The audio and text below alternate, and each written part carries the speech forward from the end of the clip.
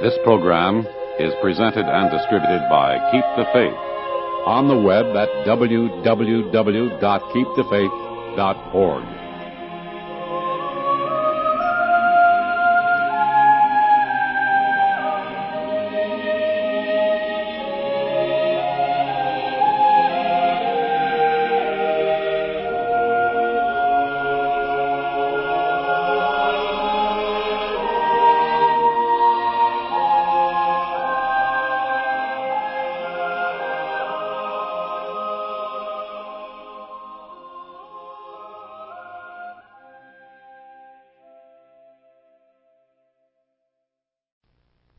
Peace be to you. A man of the theater came to see me a few years ago. And his reason was this. He said that one night after a show he was talking to a number of theatrical people backstage. And they said to him, "You are a Catholic, aren't you?" He said, "I used to be." But he said, "I've done considerable reading in comparative religion, psychology, psychiatry, and metaphysics, and I had to give it up. Nobody could answer my questions." Someone said, "Why don't you go to Bishop Sheen, have him answer your questions?" So he said, "Here I am. And I have a number of questions I would like to put to you." And I said to him, "Now, before you ask a single question, you go back to the hotel where you were living, get rid of that chorus girl you're living with, and then come back and ask the questions." And he threw up his hands and laughed, and he said, "Oh, certainly. I'm trying to fool you just like I fooled myself." That's the reason. I saw him not very long ago, and I said, "Well, you are still off the track, aren't you?" He said, "Yes, but I have not thrown away the map." Now, here was a perfect example of someone covering up conscience. And it is of conscience that we would speak. For conscience carries on with us a kind of an unbearable repartee. We are very different from the rest of creatures, regardless of how much we insist on similarities.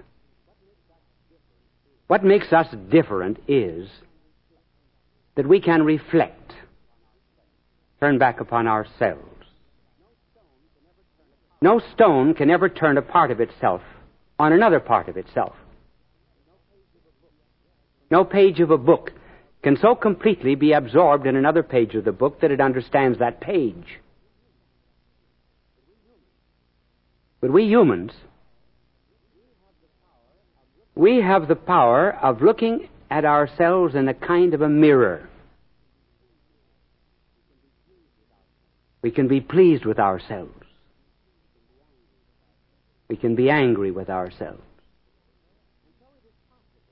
And so it is possible for us to have tensions of all kinds which do not happen to animals. You will never in your life see a rooster with an Oedipus complex. You will never see a pig with an Oedipus complex. No animal ever has a complex.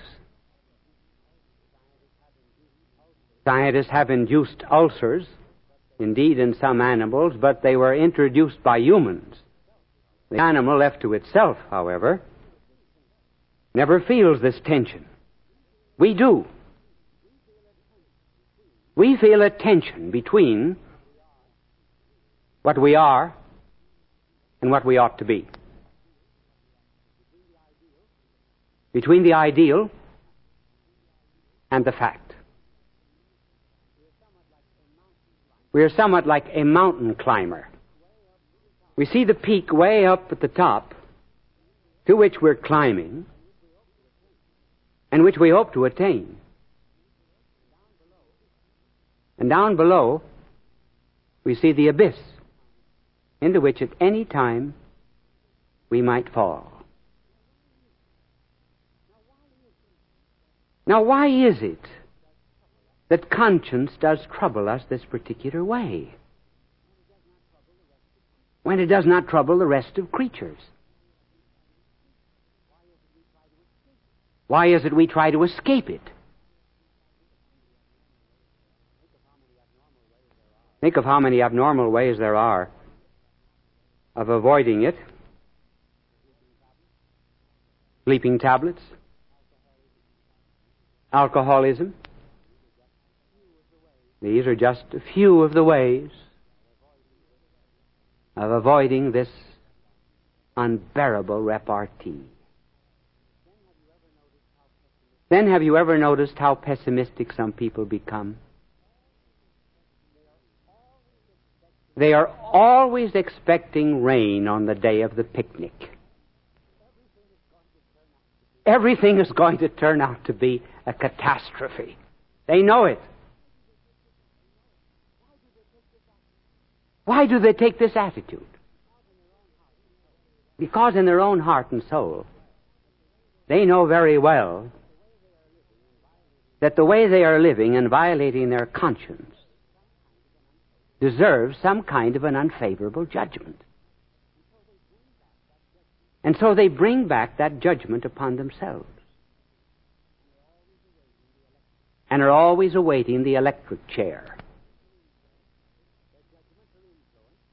Their judgments are influenced by this pessimistic attitude.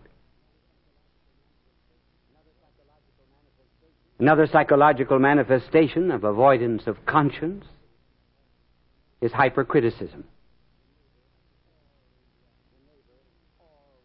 The neighbor is always wrong. And have you ever noticed the letters that are sent to the newspapers? They begin with, "The trouble with my husband is this. I cannot stand my wife because my son is stubborn." And then in the ordinary affairs of life, the poor neighbor never can do anything good. Why this hypercritical attitude? Abraham Lincoln once gave the right answer to it. He was going into a hospital in Alexandria during the Civil War, and at a time when presidents were not well known because Brady had not circulated all of his photographs. And as he went into the hospital, some young man running out bumped into Lincoln, sent him sprawling on the floor, and shouted at Lincoln, "Get out of the way, you big, long, lean, lanky stiff." And Lincoln looked up at him and said, "Young man, what's troubling you on the inside?" And so with hypercriticism. We are so conscious of a real sense of justice that if we do not right ourselves, we have to be righting everybody else. For example, you cannot go into a room where there are a series of pictures and one of them is 2 inches awry without straightening out that picture. You want everything in order. We want everything in order except ourselves. Then there are more serious escapes from this unbearable repartee. And in order to let you know that human nature has always acted in the same way, let us go back to Shakespeare. In his great tragedy, Macbeth, Shakespeare, long before we had any of the profound findings of psychiatry. Described a perfect case of psychosis and a perfect case of neurosis. It was Macbeth that had the psychosis. Lady Macbeth, his wife, had the neurosis. You remember the story?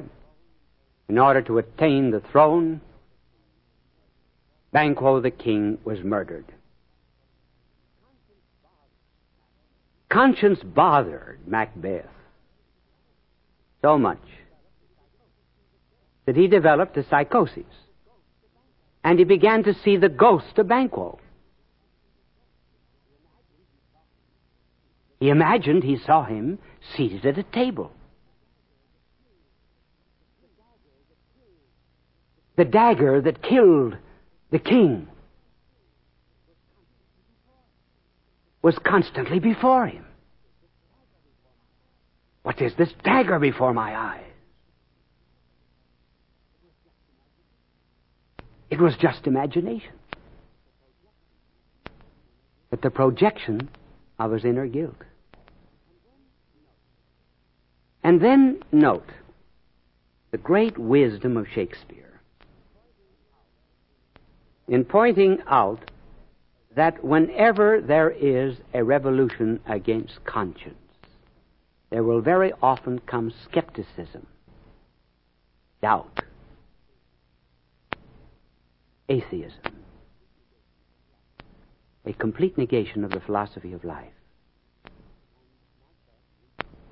And Macbeth reached a stage where to him life was just a candle.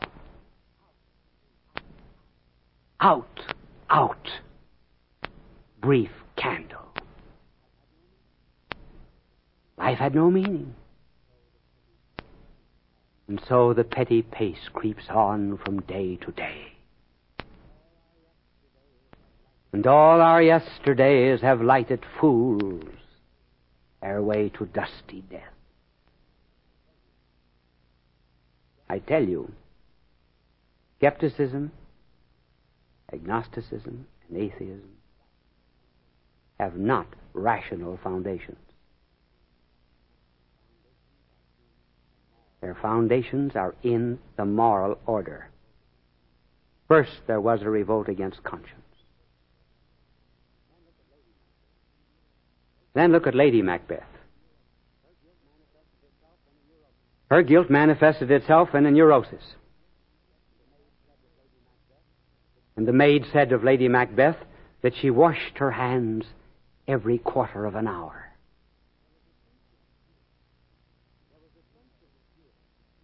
There was a sense of guilt in her which she had completely negated. And instead of washing her soul, as she knows she should have done, she projected it to her hands. And her hands were always smeared with blood, it seemed.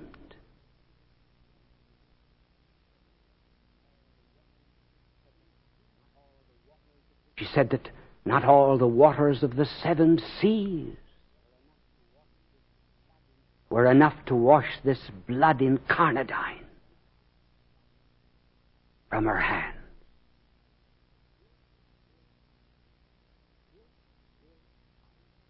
Guilt will out.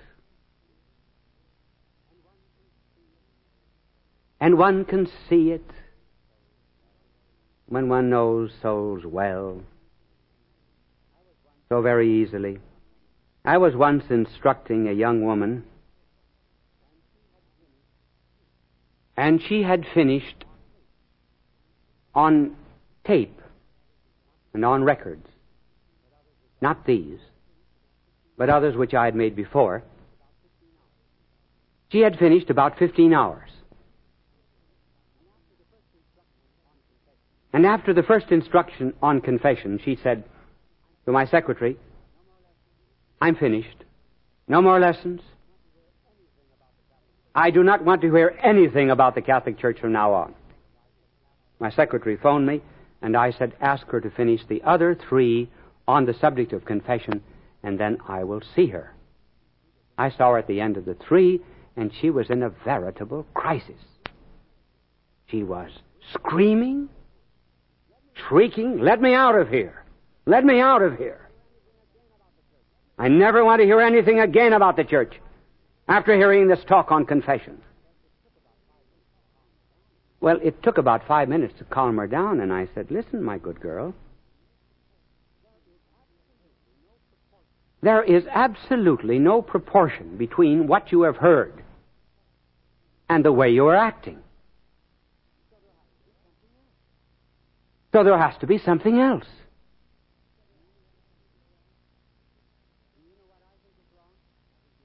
Do you know what I think is wrong? I think you've had an abortion.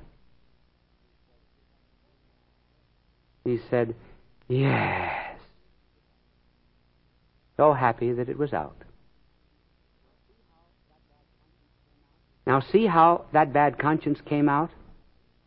An attack upon confession, the truths of faith. That was not the problem. Very often, we will find that an attack upon religion satisfies for the moment this uneasy conscience. Now, what does this conscience mean? What significance has it for us? Well, conscience is something like the United States government. The United States government is divided into 3 offices: the legislative, the executive, and the judicial. The legislative, Congress that makes laws. The executive, the president, who witnesses to the conformity of law and action. And finally, the Supreme Court, which judges that conformity. Now, we have all of these inside of us. First of all, we have a Congress. There's a law inside saying, thou shalt not. I might interrupt myself for a moment to define conscience very simply as conscience is that which makes you feel good after. And wrong is that which makes you feel bad after. So we have a law. Thou shalt not. Where does this law come from? From myself? No, if it did, I could do away with it. If I made it, I could unmake it.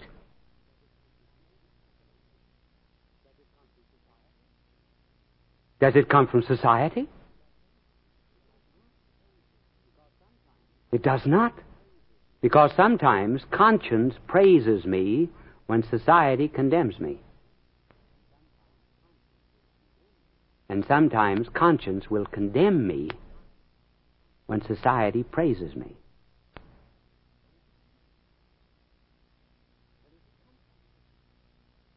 Where does it come from then?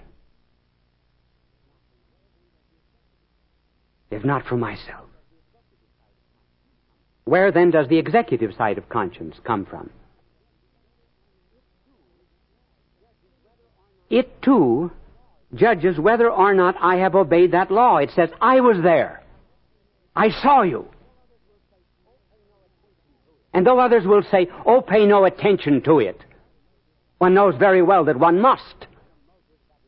And one also knows the motives that inspired the act. And finally, it judges us.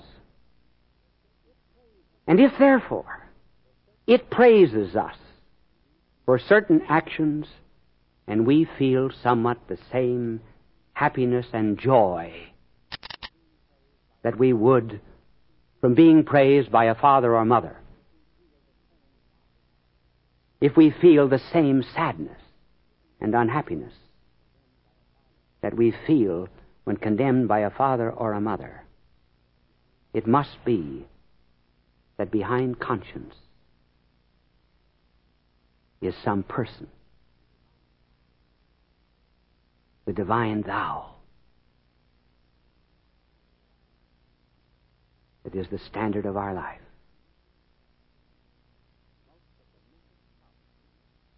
Most of the mental problems from which people suffer today is due to a mental revolt against this law which is written in their own hearts. And how often, just as soon as people return again to conscience, peace comes back. Happiness. Life is very, very different. And that is what we are after. Peace of soul. Therefore, this unbearable repartee is only one side of conscience. It is the conscience that tells us when we do wrong, so that we feel on the inside as if we've broken a bone. The bone pains, because the bone is not where it ought to be. Our conscience troubles us, because the conscience is not where it ought to be. And thanks to this power of self-reflection that we have, we can see ourselves, and particularly at night. As the poet put it, every atheist is afraid in the dark. And it's a gentle voice saying, you are unhappy. This is not the way. Your freedom is never destroyed. But you feel the sweet summons. And you ask, well, why is it not stronger? It's strong enough if we would listen. And God respects our freedom that He gave us. You perhaps may have seen a painting of Holman Hunt. It is a picture of our blessed Lord standing at an ivy-covered door, a lantern in His hand, and knocking. Holman Hunt was very much criticized for that painting. And the critics said there was no latch on the outside of the door.